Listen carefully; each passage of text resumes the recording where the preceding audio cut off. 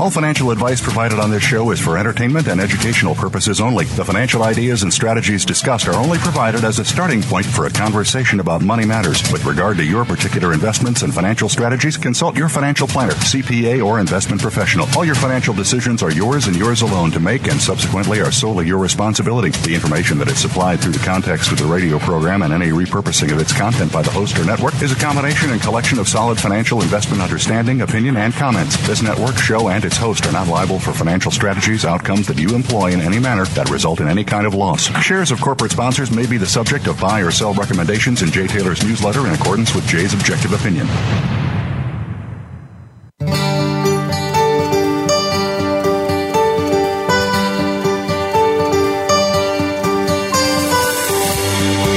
Welcome to Turning Hard Times into Good Times with your host, Jay Taylor.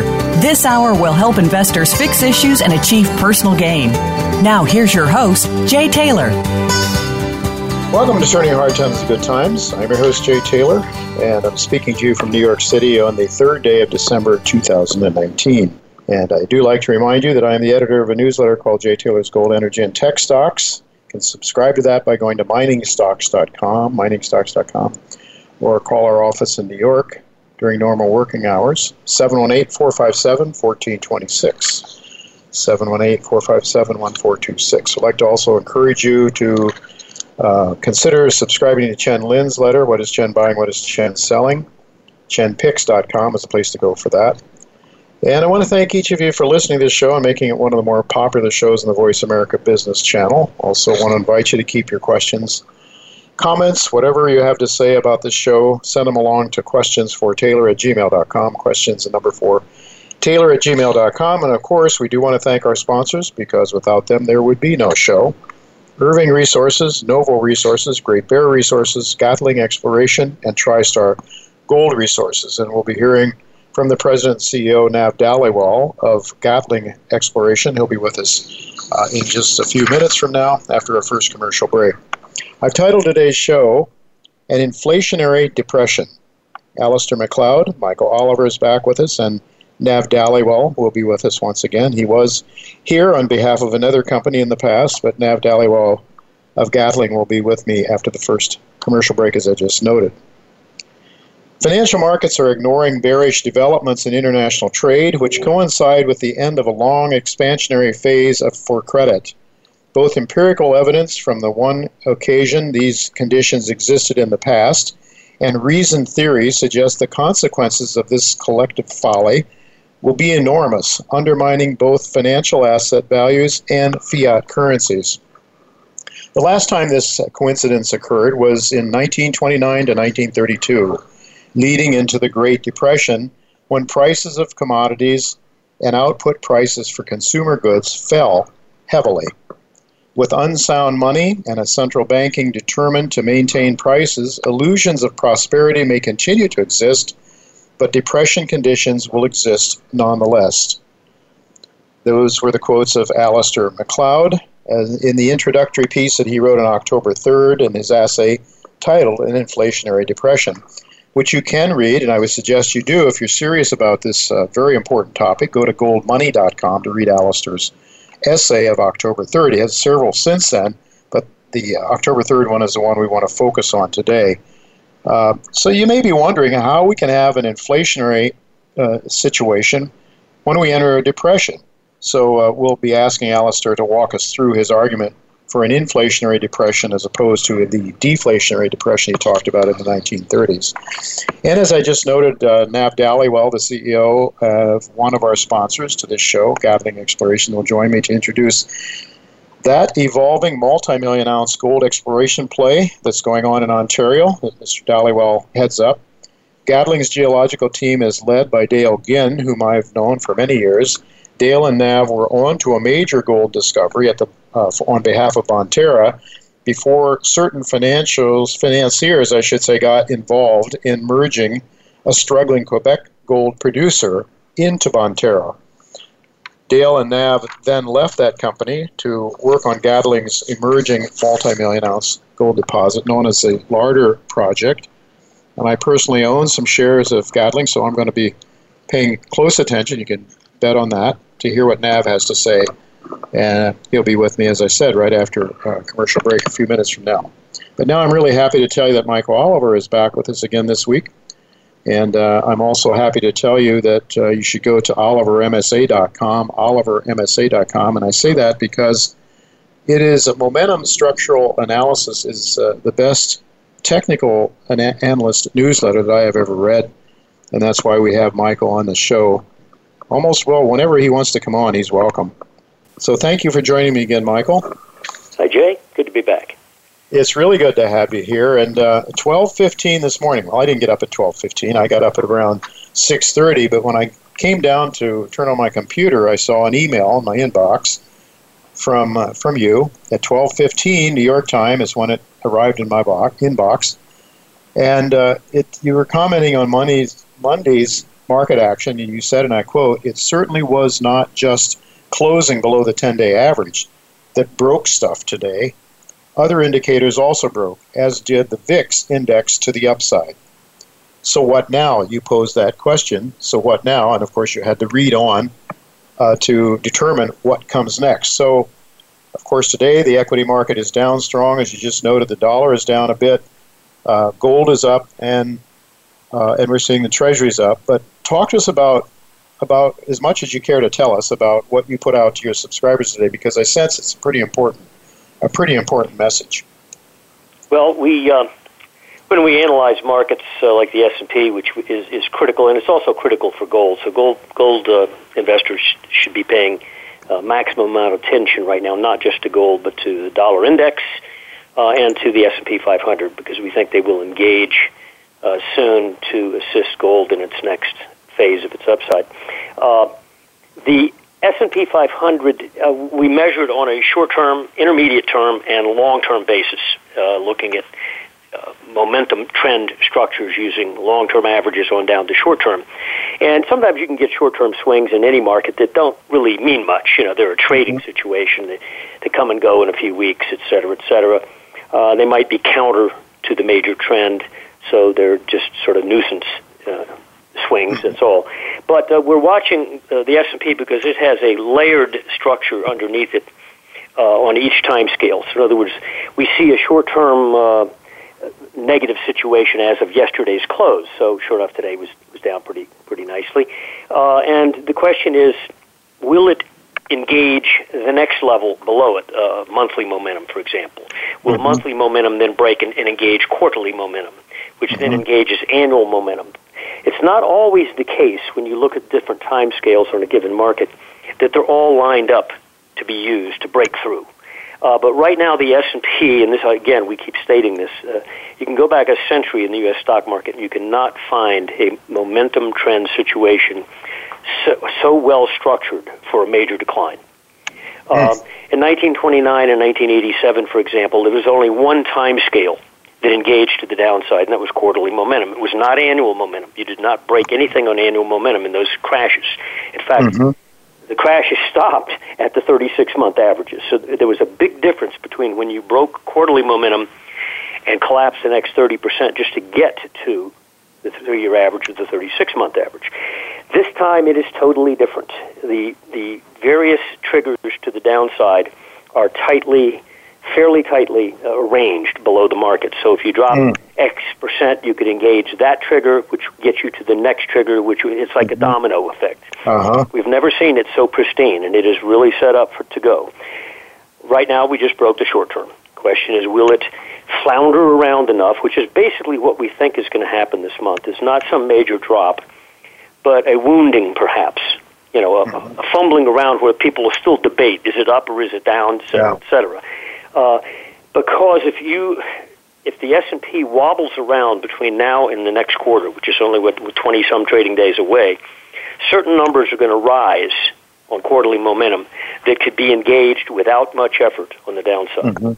And, of course, we specify those in our reports. But so we're watching for December to maybe just sort of fumble its way through the end of the year and position itself where it basically defaults a downside breakout on longer-term momentum. This is what happened in 2008, by the way. The end of 2007, it closed at insufficiently firm levels, so when you opened 2008, you broke structure. The same thing happened in 2015. You close the year at the wrong spot, close the quarter at the wrong spot. When you open 2016, whoosh, 200 points to the downside. Mm-hmm. It's quite common. So anyway, we're quite on the edge of our seat here. And we also notice that the dollar is maneuvering its way back down toward key structures it has. And we suspect the dollar, when it breaks down, will be a fellow traveler with the S&P 500 downside. Yeah, well, I know you've been saying of late that you thought that either or both the dollar and the commodity sector needs to change directions in a meaningful way in order for gold to move. We're not seeing anything really meaningful yet. I guess you said the dollar is getting close to some key levels, but Bloomberg Commodity Index is very dormant still, but it's right below some key numbers. And I'm going to suspect that we get a dollar sell signal before we get a Bloomberg commodity buy signal. They're inversely related, and we think when the dollar does break, give us our signal that we've got based on our methodology, that we'll soon thereafter get an upside breakout by the Bloomberg. And, of course, the Bloomberg at that point, commodity index, will be echoing, much lagged, but it will be echoing the positive trend of gold. This is what happened in the late 1970s, if you recall. Gold launched first, and about a year or so later, the Bloomberg Commodity Index, or the CRB Index, turned up from a low and followed gold. So let me just ask you. After all. Yeah, well, yes, they're determined, and we'll be talking to Alistair McLeod in the last section of today's show about some of those issues. But so let me get this straight. What you're saying is you call this a pristine structure. Again, what's the importance of that? You say it didn't happen you don't want subjectivity. When you look at a chart, you don't want to have to interpret it. You want it to be very clear. It smacks you in the face with its trend clarity, meaning the structures that you plot. It's the same with price charts. When you price chartists fumble around to draw trend lines on a price chart, and it's sort of guesswork, and then sometimes it's very clear. Well, in the case now with momentum, the structures are very clear, and they're horizontal, flat floors type structures. And when you break them, you go down. Now, these will break at levels that don't make much sense on a price chart. So the price chart folks aren't going to see the points of breakage that we see on momentum. Right. So to some extent, they'll be ambushed, and that's fine with us. Because quite often, the price chart folks, the 20% rule, you're off the high by 20%, therefore you're a bear. That's usually about when they figure it out. It takes that much. Well, that's quite a lot of bleeding before you get to that point. And I have noticed, one of the things that's really impressed me with your work, Michael, is the fact that so often your structural stuff leads the way and lets people get ready for the price stuff to break or to go in the other, up or down. So that's what I've been. One of the advantages we try to. I would say that's what I've observed, and one of the reasons that I think love to pay attention to your work. Not only the markets that we talk about frequently, but folks, if you really want to know what those next key areas are, those next key levels are that need to be broken before you go to the next step down, subscribing to the momentum structural analysis is very important. It's olivermsa.com. Go there, learn all you can about what Michael does, and I think you might do very well. Consider a subscription. Thank you so much for being with us again, Michael, and guess we'll see you in a couple of weeks from now, hopefully. Oh, thank you, Jay. Bye-bye. All right, folks. Well, we do have to go to break, but don't go away. Nav Dhaliwal, the President and CEO of Gatling Exploration, will be with us. This is a company that I think you can expect to see some very exciting news over the next, starting almost immediately, because they're going to have a very active drilling program through the winter. I think my expectations are that they will be very successful in building up a multi-million-ounce gold deposit. That's something we'll have to wait and see, but that's what I believe they can do, and that's why I'm really happy to tell you that Nav Dhaliwal will be with me right after the commercial break, so don't go away.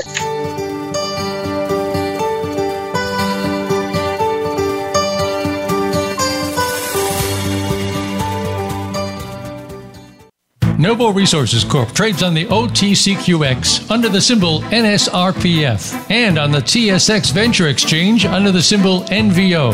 Its flagship assets are located in the Pilbara region of Western Australia. Novo has recently partnered with Sumitomo Corporation of Japan to evaluate, advance, and develop the company's Australian gold projects. With over $40 million in cash and $60 million committed from Sumitomo, Novo is well on its way to establishing itself as one of the top junior explorers and developers in Australia.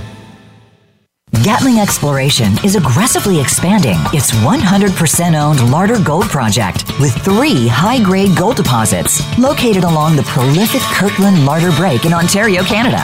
35,000 meters of drilling is underway and to date has now connected 2 of the 3 gold deposits and is aiming at connecting the 3rd to create a 4.5-kilometer trend.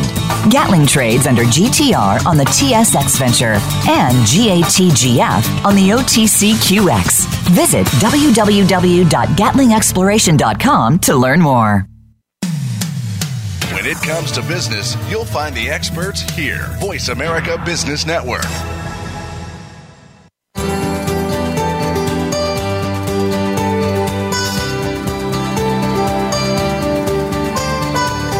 You're listening to Turning Hard Times into Good Times with your host, Jay Taylor. If you have a question or comment about today's show, Jay would love to hear from you at 1-866-472-5790. That's 1-866-472-5790. You can also send an email to questionsfortaylor@gmail.com.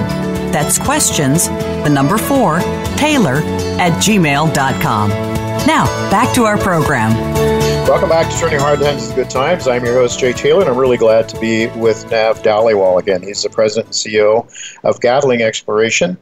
And he's here to introduce that story. Gatling is a sponsor of this show. We're very pleased about that, and I'm very pleased to tell you that I took advantage of a little weakness in the stock today to pick up some more personally. It is a recommendation in my newsletter. Nav Dhaliwal and lead geologist Dale Ginn have been a successful team in the past. I followed them through another company, Bonterra. They were very successful, and then at one point the financiers stepped in and decided they want to take the company in a different direction. They merged in a struggling producer in Quebec, and the emphasis on the great deposit that Dale and Nav were building was de-emphasized. Nav moved on with Dale to Gatling, and I'm really pleased to tell you that I'm really happy to have Nav with us today. Thanks for joining me, Nav. I appreciate it, Jay. It's always a pleasure, and thanks for the intro there. Yeah, it was I was really, quite frankly, as an investor, very disappointed that they took the company in a different direction. But I guess the people had the money; they could do what they wanted to do. But you guys were on to building a very substantial deposit there, I know. And then all of a sudden, everything got quiet, and you weren't talking about it. Now, you and Dale are back with the Larder project in Ontario, just across the border from Quebec. This is your first time talking about this story, so just tell us a little bit about that deposit. You already have close to 1 million ounces, even before you started working on it. 4 to 5.5 grams, somewhere in that range, is the average grade. But what can you tell us about what you have now and what the prospects are for building on this deposit? Absolutely, Jay, and to expand on that, that's right. We're going to do it again. We get out there, we find the right assets, and we raise the capital, put the right people together, and get to work. Because at the end of the day, the drill bit's got to talk to us and show them that our theories of what we're seeing here is panning out. So with Gatling, when we took a look at this was part of a package that we picked up while we were there, and we spun this out as we exited ourselves out of Bonterra. And so this is how Gatling was conceived.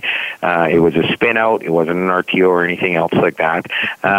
So what we did was, back in the day, with Dale Ginn and myself and the rest of the team, we were looking at this Cadillac Larder Fault, looking for the next, potential of building out a multi-ounce deposit. And right next door to Nickel Eagles, Queenston project, which in 2016, they were JV'd with Yamana, and they had bought out Yamana for $180 million. So this is now one of Agnico Eagle's biggest exploration projects that they're working on in Canada.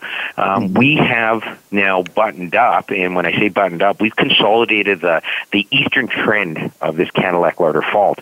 And what we've done is put together 3 deposits: the Bear Lake deposit, the Chemainus deposit, and the Fernland. Now, all 3 of these deposits historically, Jay, were looked upon independently.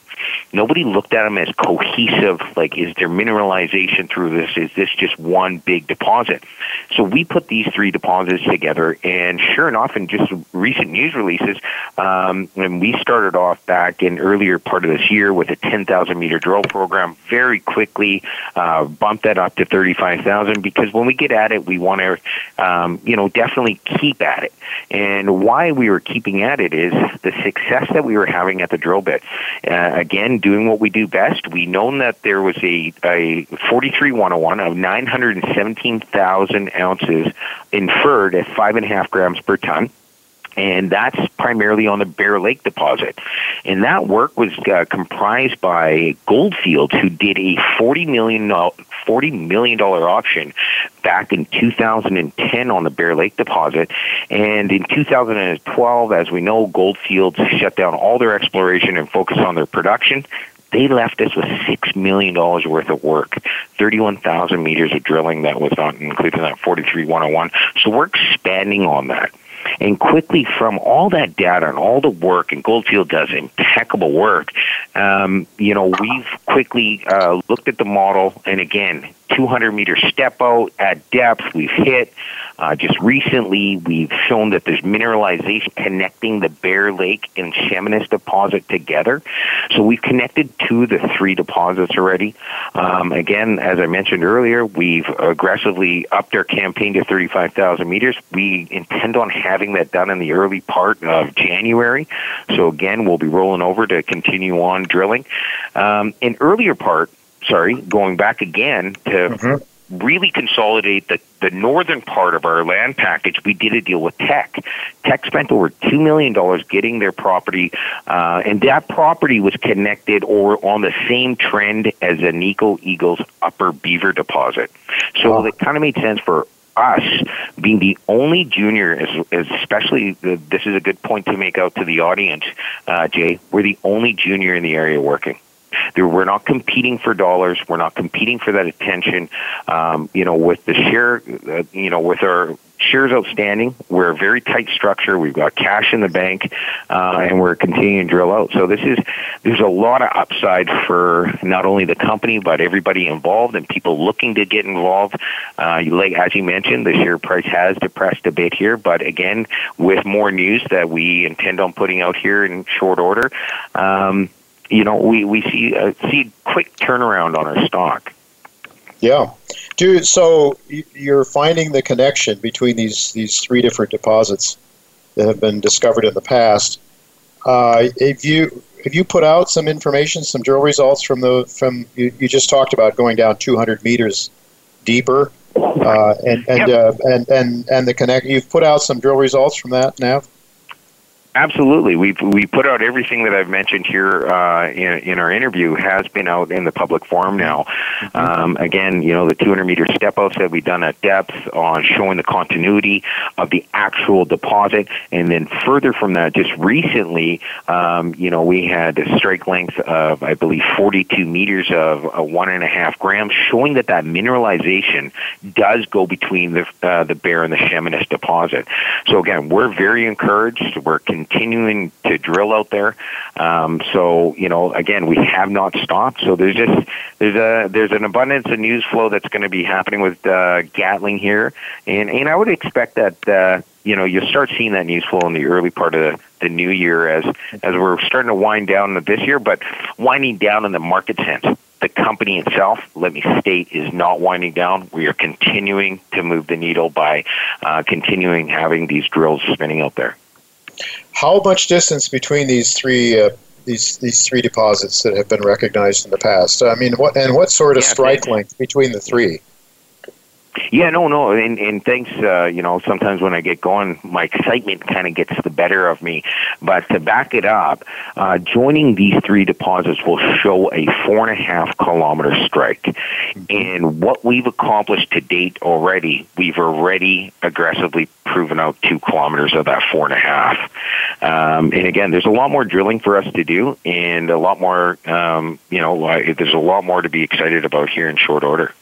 Mm-hmm. Well, in the past, in fact, right to the east of where you are, you have what's the Curry Addison mine that was some 10 million ounces that graded 10.5 million ounces that graded 10 grams per ton. Do you see this as the same? This is the same system. We've got the same system, and that's what we're drilling off. Right. It's the same system, that Cadillac Larder Fault there. And you're right, and thank you for pointing that out. Kerr Addison was one of the more profitable, more economical deposits in Canada. It was such high grade and such a tight package to mine that's similar to what we're drilling out with these 3 deposits currently. Mm-hmm. You mentioned... Go ahead. No, I was just going to mention also. With that being said, this is an area, a proven out gold camp that's been around for decades now, where the infrastructure is there for us. Gatling has patented ground, so we're not working exclusively on mining leases. The power, water, everything is there. Our community relations. That's something that's very important for me when I get into an area, is to definitely get out there and reach out to the communities first and foremost. So we've checked all the boxes as investors want to look at companies. Have they done their due diligence? Have they, gone out and, like I just mentioned, checked all the boxes of, jurisdiction and are they financed? Do they have the team? Do they have the resources? We've checked all the boxes off for our shareholders here. And being in Canada, one of the more safer jurisdictions in the world right now, as we can see what's happening, I believe that, the gold deposits are just, they'll be worth a lot more in the near future. Just seeing how we're a proactive mining country, and money's safe here. Well, no doubt about that. So I know this is probably too early to answer this question definitively, but you have these 3 high-grade deposits, essentially, that have been established in the past. Now, you're mentioning that there's some probably lower grades that hasn't been drilled that much, but you've proven the continuity with a lower grade in between 2 of these. Do you think, is the concept here that this may be one major deposit, or will it be will it be 3 high-grade deposits? Or I know it's too early to say definitively, but what is the concept? Well, exactly. In our theory going into this is that we see it, and with Dale and Nathan and Carly, our geologists, our geo team that's looking at this, we believe that there is continuity throughout it all.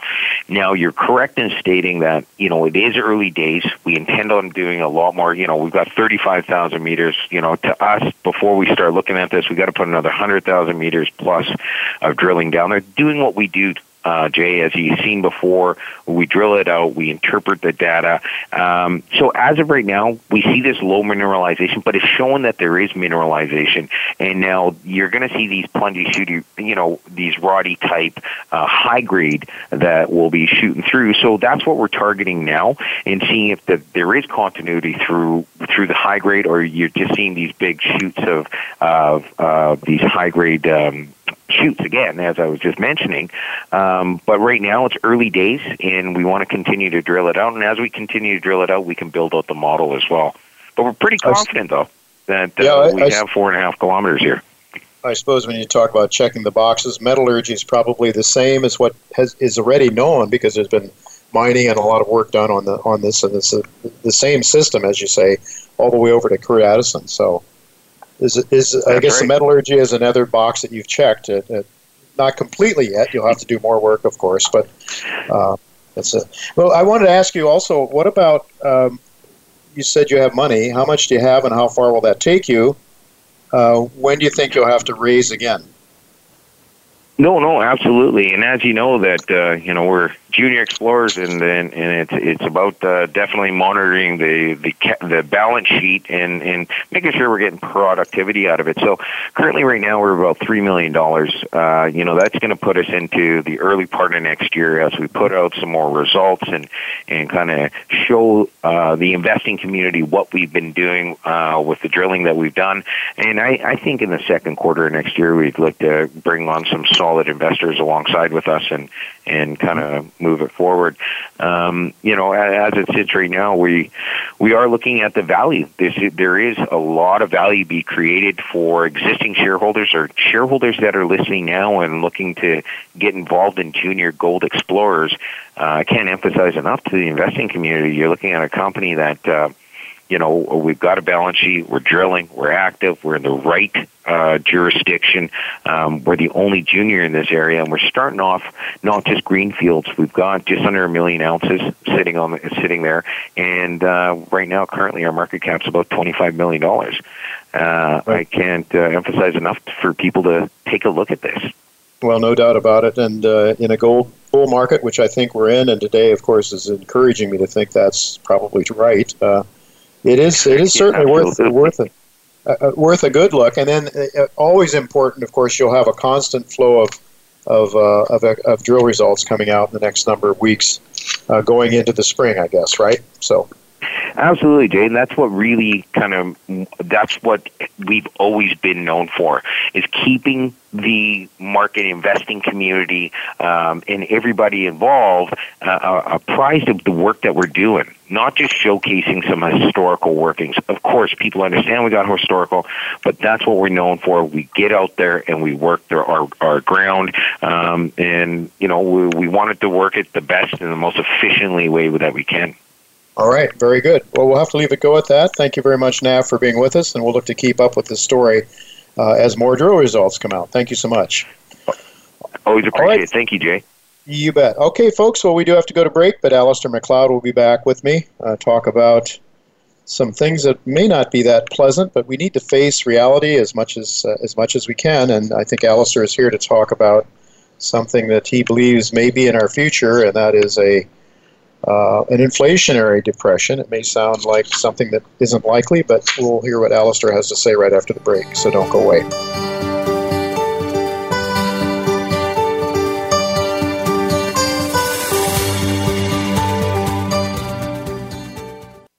Great Bear Resources, trading under GBR on the TSX and GTBDF on the OTCQX, is a gold exploration company focused on their 23-kilometer, wholly owned Dixie project in the prolific Red Lake Mining District.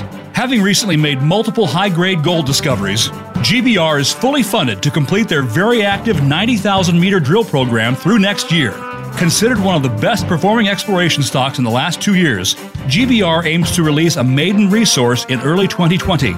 To stay up to date, visit greatbearresources.ca.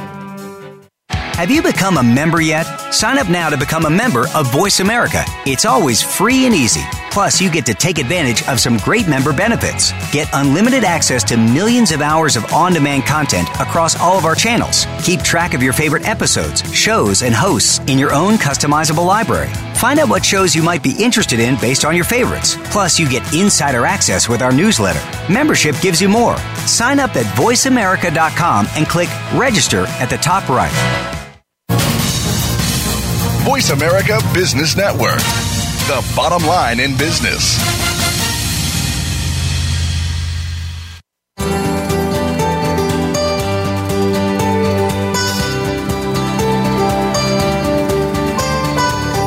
You're listening to Turning Hard Times into Good Times with your host, Jay Taylor. If you have a question or comment about today's show, Jay would love to hear from you at 1-866-472-5790. That's 1-866-472-5790. You can also send an email to questionsfortaylor@gmail.com.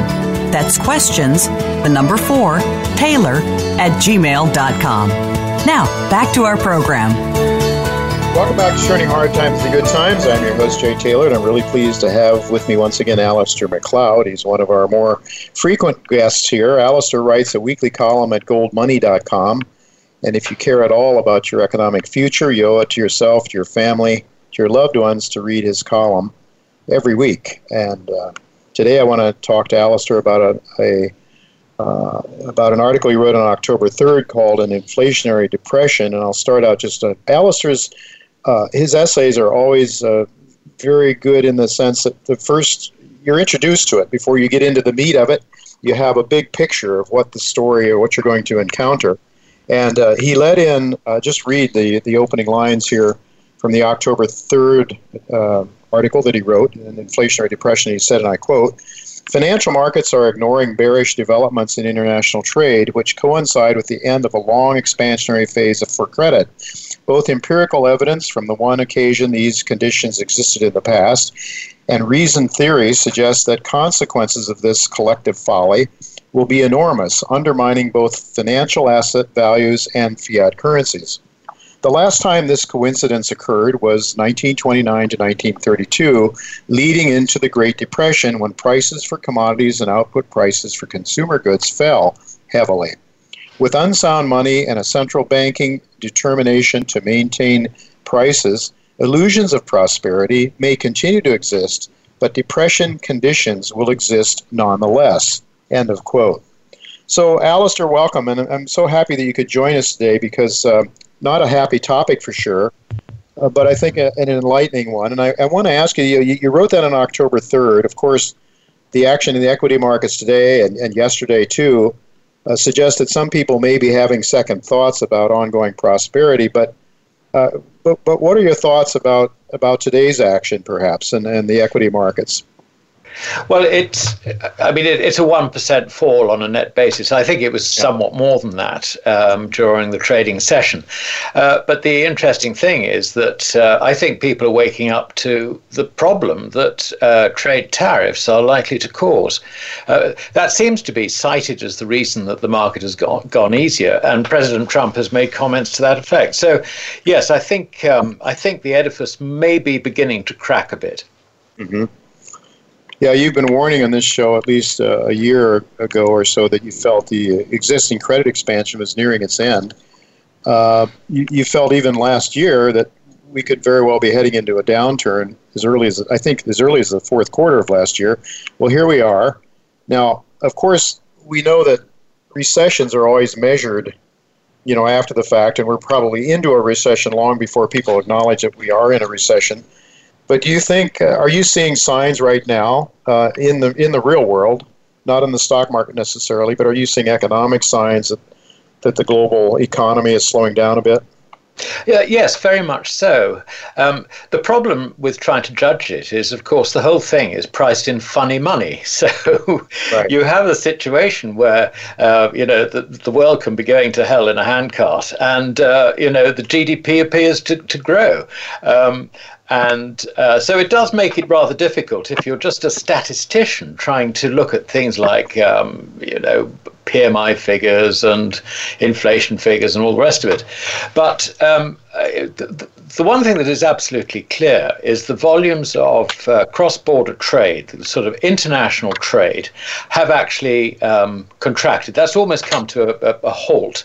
Mm-hmm. And we see that the major economies who depend on America and or China are themselves running into difficulties. And there's no clearer example of this than Germany. Germany's economy is heading south quite rapidly, even in inflated euros.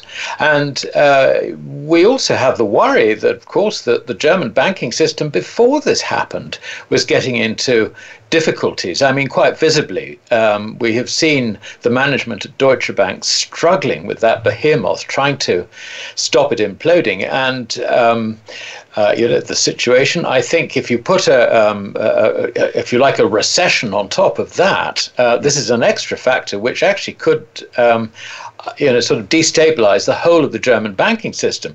And we're not even talking Italy, we're not even talking Greece, we're not even talking Spain. We're talking about the most important and strongest economy within the European Union. It is an extraordinary situation. It is an extraordinary situation. I mean, you point out in your article that you had the confluence of those two events, the Smoot-Hawley in the 1930s and the expansion of the credit. Of course, Chairman Powell and all the central bankers essentially seem to be very, very worried about another 2008, 2009. They seem to try to make sure that they're out ahead of it, so that they're proactive instead of reactive. Looks like they expect that they're never going to allow credit to contract again, at least if they can help it. I think that's right. You make a very good point about them being worried. I think they are extremely worried. They know that the expansion of credit has not rescued the global economy since the Lehman crisis. I mean, it appears as if the American economy, the German economy, the EU, whatever, have just been sort of stuttering along with a little bit of growth, but never coming up to their potential. But you've got to bear in mind that the numbers that they're looking at in terms of real growth are after a heavily suppressed rate of inflation. I mean, the deflator, they say, is around about 1.5% to 2% in most of the major economies. There's no way it's that. It is considerably more. Now, you've just got to look at Shadow Stats numbers or the Chapwood Index. Mm-hmm. Now, in America, it appears and they confirm each other, that the current rate of price inflation is in the order of 9 or 10%. Now, if you use that deflator on your GDP, then America is already in a recession, and a very deep one, a slump, if you like. And it has been that way more or less ever since the initial shock after Lehman. So we have a situation where, overburdened with unproductive debt, I mean, you can go on and on and on about all the things that are wrong. And then on top of all this credit expansion, as you point out, we have a Smoot-Hawley-like hit, because America and China are ratcheting up tariffs against each other. And, what we're doing is we are turning the whole economy into the most enormous crisis by continuing with these policies. And bear in mind, it's not just one cycle that we're looking at from the Lehman crisis. We're looking at all the cycles which haven't washed out the bad debt, going all the way back, certainly into the late 90s, and probably quite a bit earlier. And you could even go back and make a case and say that this is a culmination of something that really started in August 1971, when Nixon suspended the Bretton Woods Agreement. In other words, the ability of just a few players in the big markets, like the central banks and the IMF and the World Bank, actually to redeem their dollars for gold. That was suspended at that stage. And ever since then, of course, monetary inflation has just been rip-roaring. Yeah, for sure. And it's going into the financial sector, especially since, starting in the 1980s, I would argue, we started seeing this huge bond bull market, which is really transfer of wealth. And of course, manufacturing and the sort of wealth-creating industries left America and went to China, and went to Mexico and other places. But you talk on page 2 of your latest, or of the October 3rd report, you talk about credit cycles within credit cycles and their increasing force. And that reminded me of an article that you wrote going back. 150 years of bank credit expansion is near its end. I mean, this sounds very almost cataclysmic, what you're talking about here. Could you explain that? I mean, 150 years going back to the Bank of England, I guess, way back, the 1800s. Yes, indeed. I mean, we're going back to the Bank Charter Act of 1844, which is otherwise known as Peel's Banking Act. And basically what that did was that it set the terms whereby the Bank of England would back every note issued physically by gold. And in those days, the sovereign was £1.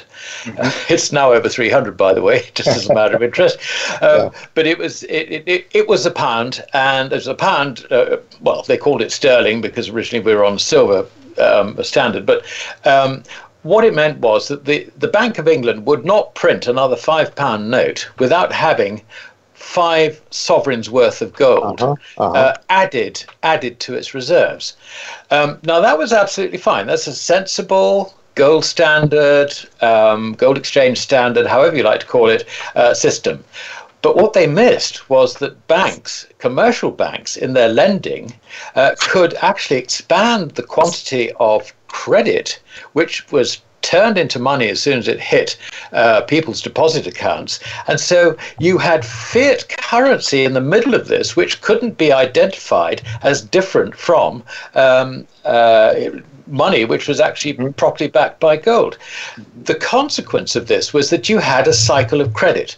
And we had the Over-End Gurney crisis, which I think was 1867. Over-End Gurney was the biggest discount broker in London, discount house in London, and they were doing so well in this sort of credit expansion that they then sort of invested in things like railways. And of course there was a railway crash and it wiped out Over-End Gurney. And then you had the Baring crisis. That was, I think, for something like 1890. And when Baring, that was their first crisis, by the way. They had another one. Went wrong 100 years later. But they invested in the Argentine, which actually was a wonderful economy and all the rest of it. But it was a bubble. And next door in Brazil, there was a bubble as well. So guess what happened? I mean, the thing blew up in Baring's face. And if at that stage the other banks hadn't rallied around, helped by the Bank of England, coordinated by the Bank of England and Nathan Rothschild, if they hadn't rallied around Barings, it could have wiped out the whole financial system. But this is a cycle of credit, and people just don't seem to understand that when they look at the boom and bust sequence, that the origin of it actually is the expansion of credit and then the catastrophe that always comes at the end of an expansion. The reason I'm going on about this is that this time we are seeing the culmination of several cycles, potentially, which really does mean that this one is going to be a big one. Now, a big one, I think, has a more than likely chance that it will take out the fiat currencies. In other words, the fiat currencies, through this process, will themselves begin to collapse. Why?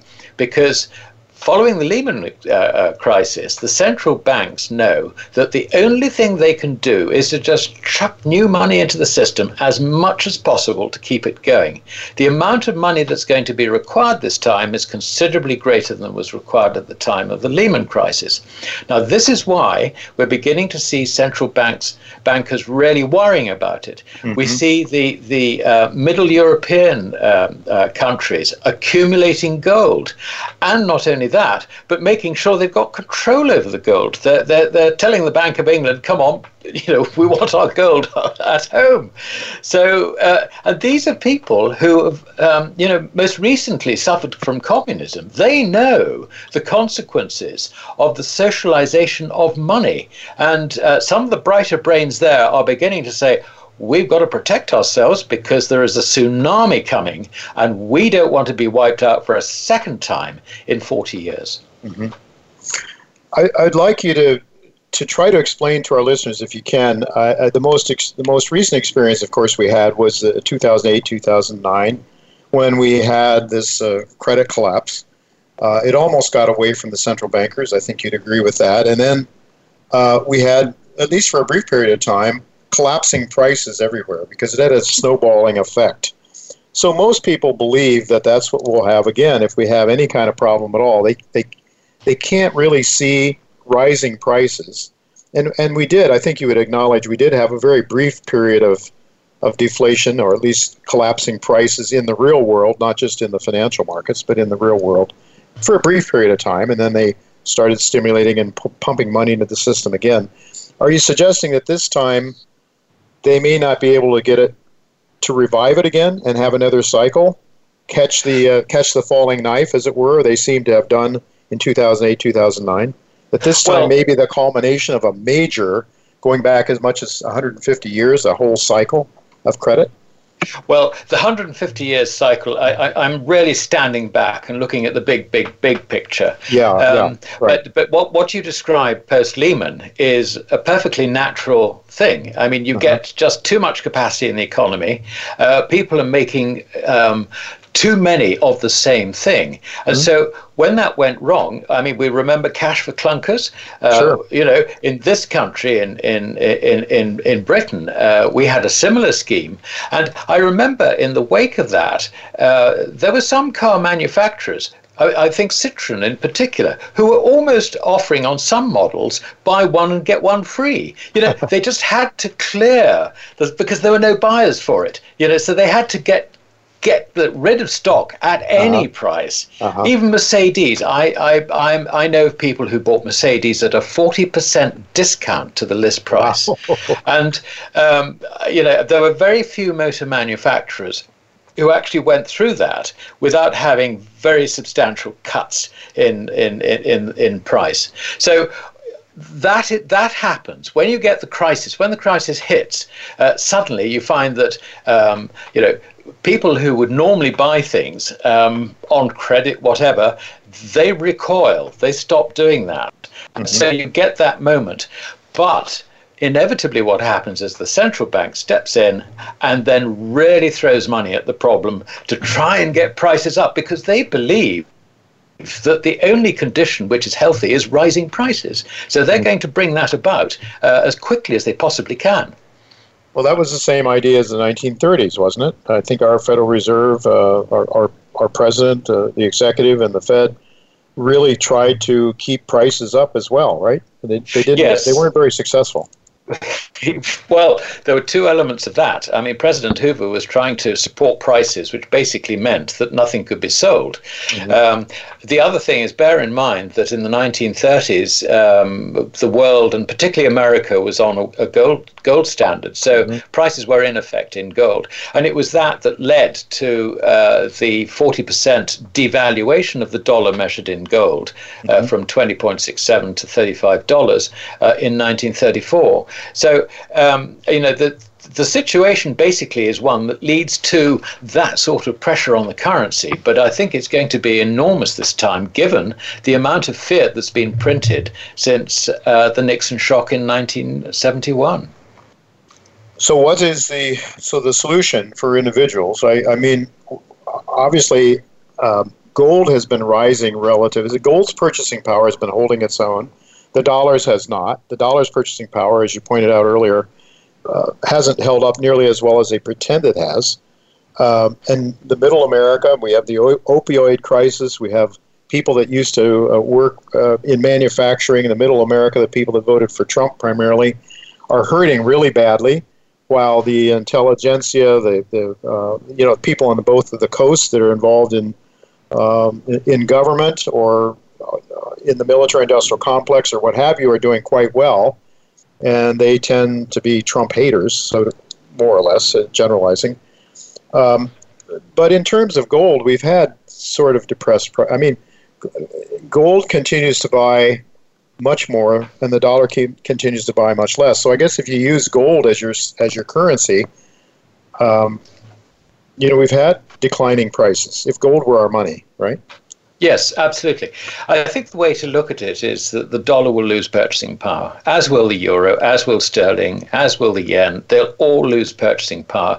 And the faster that the central banks produce new money, QE, if you like, then potentially the more rapidly fiat currencies will lose their purchasing power. The only thing you can do is get out of fiat currencies, basically.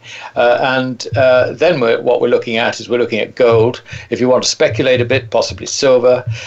Some of the younger guys listening to your radio show might want to go for Bitcoin. I wouldn't put them off doing that, but just get the hell out of fiat currencies. And the problem is we hang around waiting for it to happen, and waiting, and we look at gold and we think of gold in terms of dollars, and we think, well, it's currently trading at 1470. It's rallied up from 1454 in the last 4 sessions. I think I'll wait until it comes back a bit. I mean, you can play those games if you like, but actually this is a lot more serious than a little bit of speculation and trying to save $1 or $2 on the gold price. Mm-hmm. So your bottom line, then, the advice that you give investors and just common folks is to get out of fiat if you can. Of course, pay off your debts if you can. And that's where a lot of people are going to be hurting really badly because there's so much debt. Well, debt. Sorry, if I can interfere. Yes, if I can cut across you. By the way, I don't give investment advice. I'm looking at monies, I understand. Different monies. But when it comes to debt, it's an interesting one because private individuals across the world are now so much in debt that if the system collapses, then it's not just you, it's your neighbor, it's everybody else who is in exactly the same position. Now, that puts you in quite a powerful political position. So in a sense, if you've got a mortgage on your house, as long as you can continue to make the payments, you will probably see the thing through until the value of the repayment value of your mortgage is actually depreciated so much because of all the money that's been produced that you're probably going to be all right. So you've got to take sort of quite complex decisions of that sort. What you don't want to be is alone, because if you're alone and you're in trouble, nobody's going to come and rescue you. Right. If you're in there with millions in exactly the same situation, then basically the government will do everything they can to protect you. Not you as an individual, but collectively. So these are the sort of things you've got to think through, I think, quite carefully. Alistair, I don't know if we'll have you on. With just 30 seconds left, we're coming to the end of the year. Will we see higher gold prices by this time next year than we see today? Today's gold price is moving up close to $1,500. I will put it another way. You're going to see a lower dollar. Okay. That's a good way of putting it, because we know that the gold is a constant measuring stick, isn't it? And it's the dollar that fools us. People think money. Everybody thinks in terms of the dollar, but it's really gold they should be thinking of. Alistair, thank you so much for being with us again. And if we don't talk to you until 2020, Happy New Year to you, and happy holidays. Well, thank you very much. It's been great being on, and I just want to wish all your listeners a not too bruising 2020. Let's hope it's a lot better than I think it will be. Yeah, let's hope you're wrong. But it's better to be prepared than not to. So thank you so much, Alistair. We'll talk to you again soon. All right, folks. Well, that is all the time for today's show. Next week, my main guest will be Harry Dent. Well, he has a little different view, but he's a deflationist. I believe it's fair to say. We'll hear what he has to say and maybe compare them with what Alistair told us today. I expect I'll have a surprise guest or two as well. Until next week, goodbye and God's blessings to you.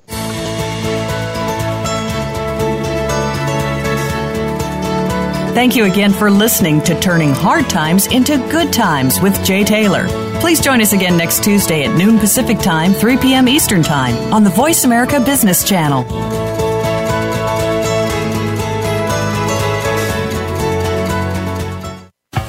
TriStar Gold is a gold exploration and development company listed on the TSX Venture Exchange under the symbol TSG and on the OTCQB under the symbol TSGZF. The large and growing gold resource at Castelo de Sanhos project is located in mining-friendly Pará State, Brazil.